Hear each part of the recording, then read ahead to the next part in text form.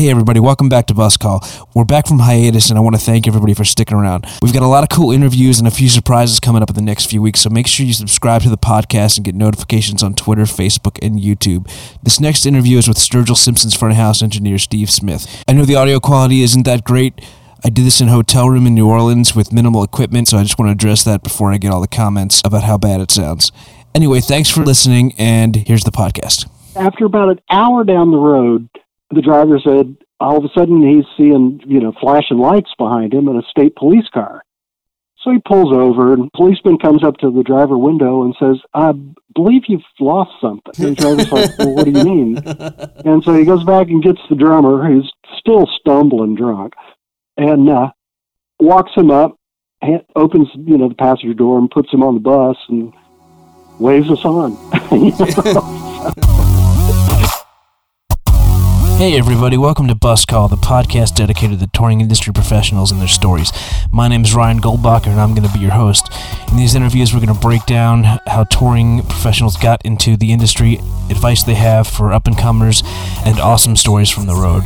For more info, visit us at show-logistics.com and click on the Bus Call podcast at the top of the page. All right, everybody, I want to welcome my good buddy Steve Smith to Bus Call. Steve and I met about 10 years ago when I was working for Shooter Jennings. We also re-met about 5 years ago or so. Kind of forgot we knew each other. We're giving each other blank stares like, where the hell do I know that dude from? And eventually we figured it out. But Steve's worked for a million artists. The list he gave me is too long to name them all, but the highlights are Olivia Newton-John, Shooter Jennings, who we both worked with, Stiff Little Fingers, who we both worked with, and currently he does front of house for Sturgill Simpson. Anyway, Steve, welcome to Bus Call. How's it going, man? Oh, it's going great. Good to talk to you. How did it all start for you? What got you into the music business, and what led you to the position you're in now with Sturgill Simpson? Basically, when I was in high school, I got interested in recording, mainly to do like radio shows and skit comedy and stuff like that. And so I bought a 4-track recorder and kind of learned how to overdub a little bit and kind of got my toes in audio just a bit. And then when I got to college, I met a lot of musicians and whatnot, and just, one thing led to another, and I ended up just kind of doing sound with like really rudimentary little mixers and crappy PAs and all that stuff, and then just gradually kept getting better gigs as I learned more of how to do things, and started working with sound companies and stuff in the 70s.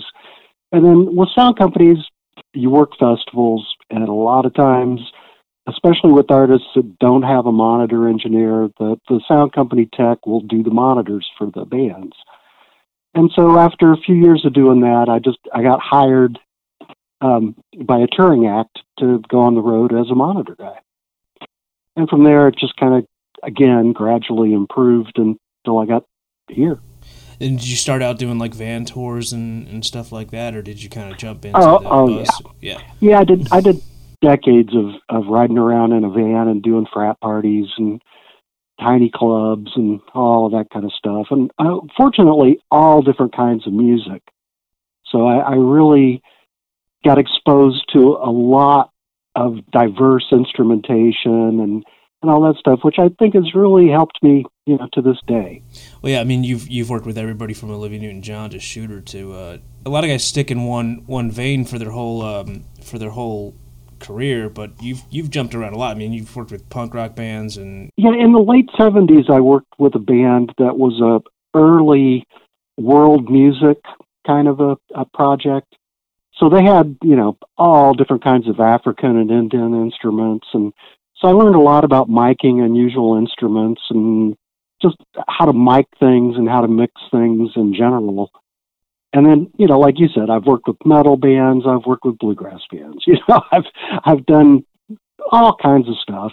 I generally like kind of high energy music the best, but I've worked, like you said, with people like Olivia Newton-John and Nancy Griffith, which was very much more of smooth, melodic, kind of a sit down at a symphony hall kind of music. What was your first, real bus tour? I was working for a Chicago-based regional sound company, and we did the Lake County Fair. which was a pretty big event in that area. And one of the acts was the Marshall Tucker Band. And the band's crew were, pretty rock and roll guys. This was, the 70s. And so they basically, as a little young system tech, kind of dogged me around all day and just kind of went out of their way to make life harder for me than it possibly could have needed to be. And I just took it and did everything I could, did everything the way they asked. If they asked me to do something over because they changed their mind, I didn't bitch or any of that. And at the end of the night, after their show, the crew guys told me they wanted me to come on the bus. And when they did, the tour manager said that they would love to hire me and take me on the road. Your actions speak louder than your resume, always. Especially living on a bus, it's close quarters and sometimes it can be real stressful. So, if someone can count on you to have a good attitude and just do what you can to make the best of anything, then, it makes you a good guy to be on the road with. Absolutely. I mean, sometimes it's just part of learning how to do stuff, too. You just make shit happen, and if you can do that, people are going to notice, and they're going to say, hey, that guy didn't complain once, he just did what we said. Bam, let's give him a gig. Hey, everybody, if you're liking the podcast, do us a favor and head over to show-logistics.com. There we're selling some T-shirts, hats, mugs, all kinds of stuff like that. And we're changing it up all the time, so every time you go there might be something new that you could get. So please, again, check us out at show-logistics.com. If you buy something there, you're supporting the podcast, and you're keeping us going. We met when I was tour managing Shooter Jennings. You subbed in on a couple gigs that I couldn't do, so we really barely just crossed paths doing that. But what's the story behind getting the Shooter gig? Because I believe you did front of house right before I did, or maybe John Lozier did, but you were one of the engineers before I was. John Lozier was a good friend of mine from working for a Nashville regional sound company. He's a very known, successful engineer at this point. But back then, I had just told him we were both working for a sound company, and I said, if you really want to get somewhere, you just need to find a band and ride around in a van with them, playing in clubs and making crappy PAs sound as good as you possibly can for a few years. That'll do you more good than loading and unloading sound company trucks. And so he took it to heart, and his first van and trailer gig he got was Shooter Jennings. And so after a few years of doing that, he had gotten an offer to go to work for Olivia Newton-John. So he asked me if I could cover a bunch of Shooter dates for him. And so I went out and did like a 6 or 8 week tour with Shooter. And Shooter and I hit it off great. He's one of the coolest guys in the world. And we toured. It was on his Black Ribbons album, which was for a son of Waylon Jennings to put out a kind of Nine Inch Nails, Soundgarden meets Pink Floyd record was, kind of difficult. So after that, he took maybe a year, 2 years off. And then when he started doing club dates again with a more country mainstream format is when I think you got the tour manager sound guy gig. Yeah, so and then, we crossed paths, and then years later, I was working for a mutual friend of ours who owns a sound company in Nashville. And yeah, he's relocating to a new warehouse. Yeah, and you just kind of stopped by, and I'm like up on a ladder or something, putting stuff on a shelf. I think Mike said, hey, this is Steve, and I was like, man, I know this guy. We just kind of both kept giving each other sideways glances, and I think like 2-3 days later, or maybe a week later, we realized where we actually met the first time. Yeah, if I would have ran into you at a gig, we probably both of us would have gone, oh, hey, what's happening, But when you're in a context, out of your normal where you would expect to run into somebody, it's kind of hard to place them, Well, one gig that we've kind of traded off a couple times has been Stiff Little Fingers. I mean, you worked with them from 2000 until 2017, and did all their U.S. stuff that entire time. Is that right? Yeah, I've done a few European tours with them as well, but for the most part, I just do the U.S. stuff just because of travel expenses and visa headaches, all that stuff. But I've been working with them. I started in 2000. This time last year, I was finishing up a 8-week tour with them. With that gig, I had, again, another just random chance. I was working with a 80s band from Chicago, and we got a chance to do a tour as a support act for Uriah Heep. Their bass tech and stage manager was also the tour manager for this Irish punk band called Stiff Little Fingers. And so when they had a U.S. tour, he called me up and asked me if I would be able to do the audio for it so they wouldn't have to have the expense of bringing their normal UK guy over to the U.S. And I said, I'd love to. It'd be great. So from that, it's like, again, we hit it off just fine. Touring with them, especially back, 20 years ago, was quite an adventure because they lived up to the Irish punk band, ethos perfectly. One of the first gigs I did with them, the morning after a show, I left my hotel room to go and meet the bus and all that kind of stuff. And the guitar player was in the hallway of the hotel, passed out on his phone, where he'd, gotten, after last call at the bar, had got up to talk to his girlfriend and was talking in the hallway because at that time we shared rooms. He didn't want to bother his roommate. So he was talking to his girlfriend until he blacked out. So I had to wake him up. At this point, the maids are stepping over him to, get to rooms to clean and all this stuff. So, and, like I said, they're just a fun-loving, totally authentic, great bunch of fun guys. So, we became like just family again in no time. And so now, whenever possible, I still love to go out and do tours with them because they're a brilliant live band. They make good records still, and they're all just the nicest people you could hope to meet. They're the lowest maintenance guys that I've ever worked with. And, well, they're also, they're very self-sufficient. There's no one that really needs babysat, so. Well, so currently you work with Sturgill Simpson, who's kind of a guitar god. It seems like a super cool gig to be on. How'd you get the Sturgill gig? The year that he won the Grammy for Sailor's Guide to Earth, he decided right after that for the next tour that he was going to strip the band down to just be a 4-piece band and he was going to play all the guitar. Because up until then, he had just played mostly rhythm guitar and had, a large band with a lead guitar player who also played pedal steel and 3-horn players and, all that. And when he decided he just wanted to just take everything down, be the only guitar player, and it'd just be him, bass, drums, and a Hammond organ, just roots rock. And so he was really dissatisfied with previous sound guys. And so he, just said that he was looking, to replace him. Well, his keyboard player, Bobby, was also the keyboard player on the Shooter Jennings tours I'd done years before. And so he threw my name in the hat. And it was just one of those things where just by weird coincidences, Sturgill's manager at the time knew a whole bunch of people that I know. And when he had called them and say, hey, Sturgill wants to get a new sound guy, who should we get? Like 5 or 6 people just immediately just said, Steve Smith, he's perfect.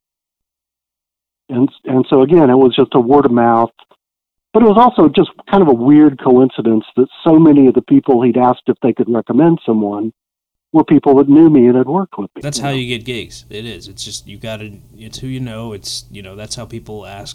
Well, the good thing is, and the bad thing, if you're, don't have as many friends, I guess, is that if, like with Sturgill's manager, he immediately, when Sturgill said he wanted to find a new sound guy, called people that he knew and trusted. And so, just the fact that the majority of people that he'd asked, their first recommendation was me. Yeah, man. So, we are lucky enough to get to travel all over the place. What are the coolest places you've ever gotten to visit? Well, Australia and New Zealand are amazing. Anytime I get to go to Europe, I'm thrilled to do it. I did a European tour in January of this year, and we, we went up to Copenhagen, and we were in Berlin, and, London, Glasgow, Dublin, Amsterdam. And, I love to travel. I love, going to all the cool places here. And to be honest, some of my favorite places, unfortunately, are pretty seriously at risk.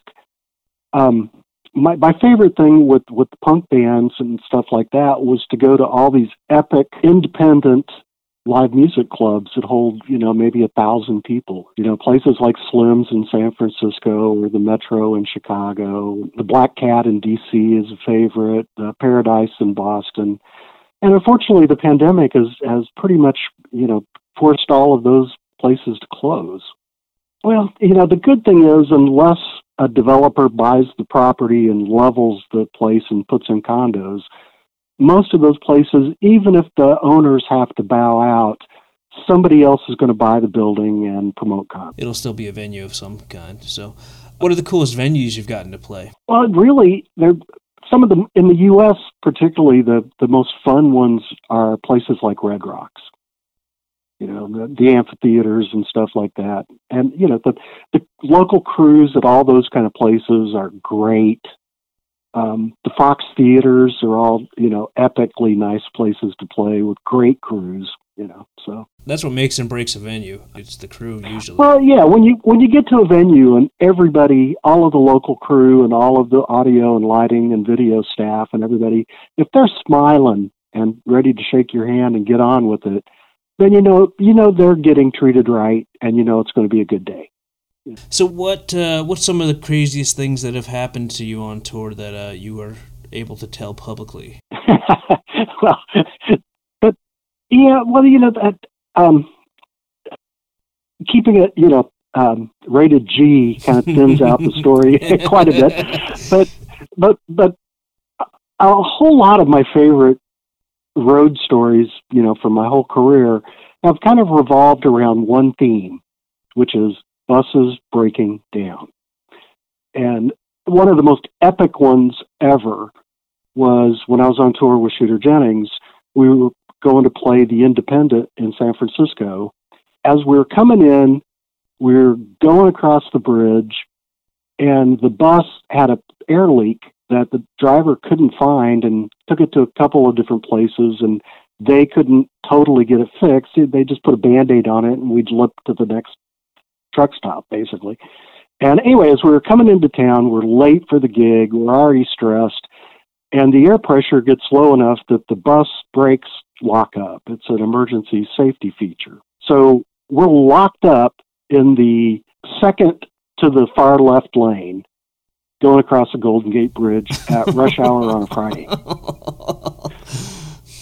So in minutes, we have a helicopter hovering above the bus with, on megaphones going, "Don't get out of the bus, don't open the door, don't do anything, a wrecker's on the way." And so then next thing you know, we're a traffic hazard. We've got, police cars surrounding us with their lights on and directing traffic around, and, totally just roadblocking one whole lane of a bridge on Friday at rush hour, And so finally the wrecker gets there, and we were so late that we just had the wrecker pull us to the gig. That's so, great. Arriving at a club, instead of come rolling in as the, total pros that we are, we come limping in, being pulled by a wrecker to, get dropped in front of this club and load in. So, that's so great. That's a pretty good one as well. Another favorite of mine goes back further to the late 90s when I worked with a Chicago band called Sonia Dada. Epic band, pretty big band and stuff. But they were kind of at the edge of being a hippie jam band, but they had much more of an R&B thing than most of them. But they were on Capricorn, and we played all the same kind of, jam band festivals and all that stuff. But anyway, we were going from Denver to California at some point after a gig. And it's late at night. Most everybody had gone to bed.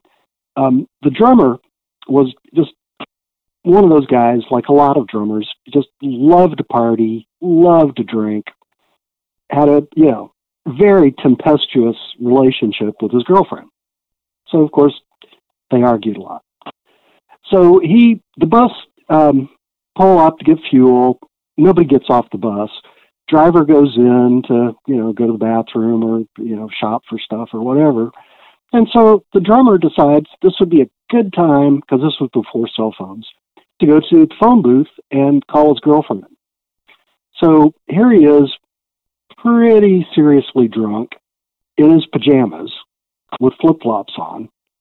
And as he's talking on the phone, arguing with his girlfriend, he sees the bus pull away and get on the interstate. And we're like in Nebraska or something. Only a couple of us were awake, and we had no idea he'd gotten off, and the driver had no idea anybody had gotten off. So we're cruising, and after about an hour down the road, the driver said all of a sudden he's seeing, flashing lights behind him in a state police car. So he pulls over, and, he's a little bit concerned because we're a hippie jam band.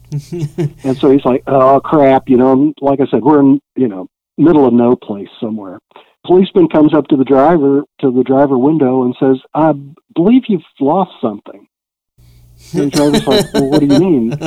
And so he goes back and gets the drummer, who's still stumbling drunk, and walks him up, opens, the passenger door and puts him on the bus and waves us on. But, stuff like that. Nowadays, everybody's got cell phones, and it's a reasonably easy fix, but back then it wasn't. And it was just, when the bus stopped, we all woke up to see what was going on, and it was just hysterical. So. That's awesome. I never got left, but I've chased a bus down like an on ramp, but I've never been grease spotted myself. So what advice do you have for people looking to get into the touring industry or even the audio industry that you wish somebody might have told you before you started? In my opinion, obviously having, a really good skill set is critical. Mm. Regardless of what field, what aspect of it you're focusing on. But really how you conduct yourself, at the show, at the job site will carry you far. Always be a nice guy, always be a team player, always be graceful under pressure. That just, it makes everybody's day easier. Mm-hmm. Avoid drama, avoid throwing temper tantrums when you get a bad mic cable, that kind of thing. And your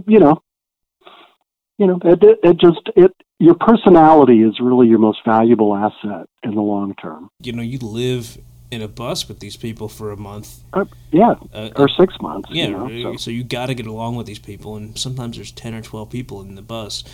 You got to be a good hang, and there's always that guy, but I've never been in a situation where it's just been so bad that not everybody could get along. But especially in a crew situation, you got to be, if you're an asshole when you get to the gig and are freaking out about stupid stuff. Well, I mean, I've worked with other audio guys and, a few lighting guys as well that are perfectly competent at their jobs, but they just are so much of a pain to deal with that, just the fact that they're always ready to argue, always ready to complain, always looking for the bad side, the worst thing about everything. And that'll get you sent home faster than fucking up. Yeah. So anyway, positive mental attitude and a strong work ethic.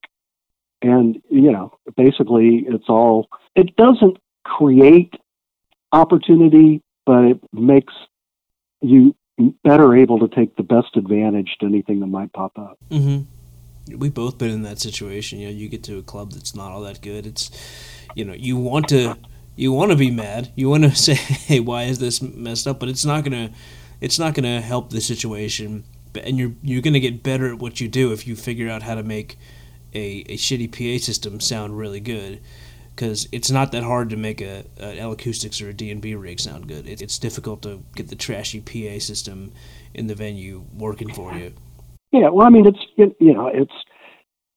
learning how to take a ratty old, poorly maintained club system and make it rock means that when you do get your hands on a really nice PA, you can just relax. You can just go, Well, Steve, thank you so much, man. It's great talking to you. Hopefully things start getting back to normal soon. Thank you very much. Hey everybody, thanks for listening to Bus Call. If you like the podcast, please rate and review us wherever you get your podcast. If you'd like to support the podcast, please visit us at patreon.com/buscall. Patreon members will get the podcast a week before it's released to the public, and they can also sign up to have advance notice of who's going to be on and the opportunity to ask questions. Please take some time to visit show-logistics.com. We've dedicated the first page to sell merch to raise money for Crew Nation's Global Relief Fund. As you know, with COVID-19, basically all touring has stopped for the foreseeable future, and there's thousands and thousands of crew out of work, and we're donating all the profits, many of the merch sold there, straight to Crew Nation. Thanks so much again, and please rate, review, and subscribe.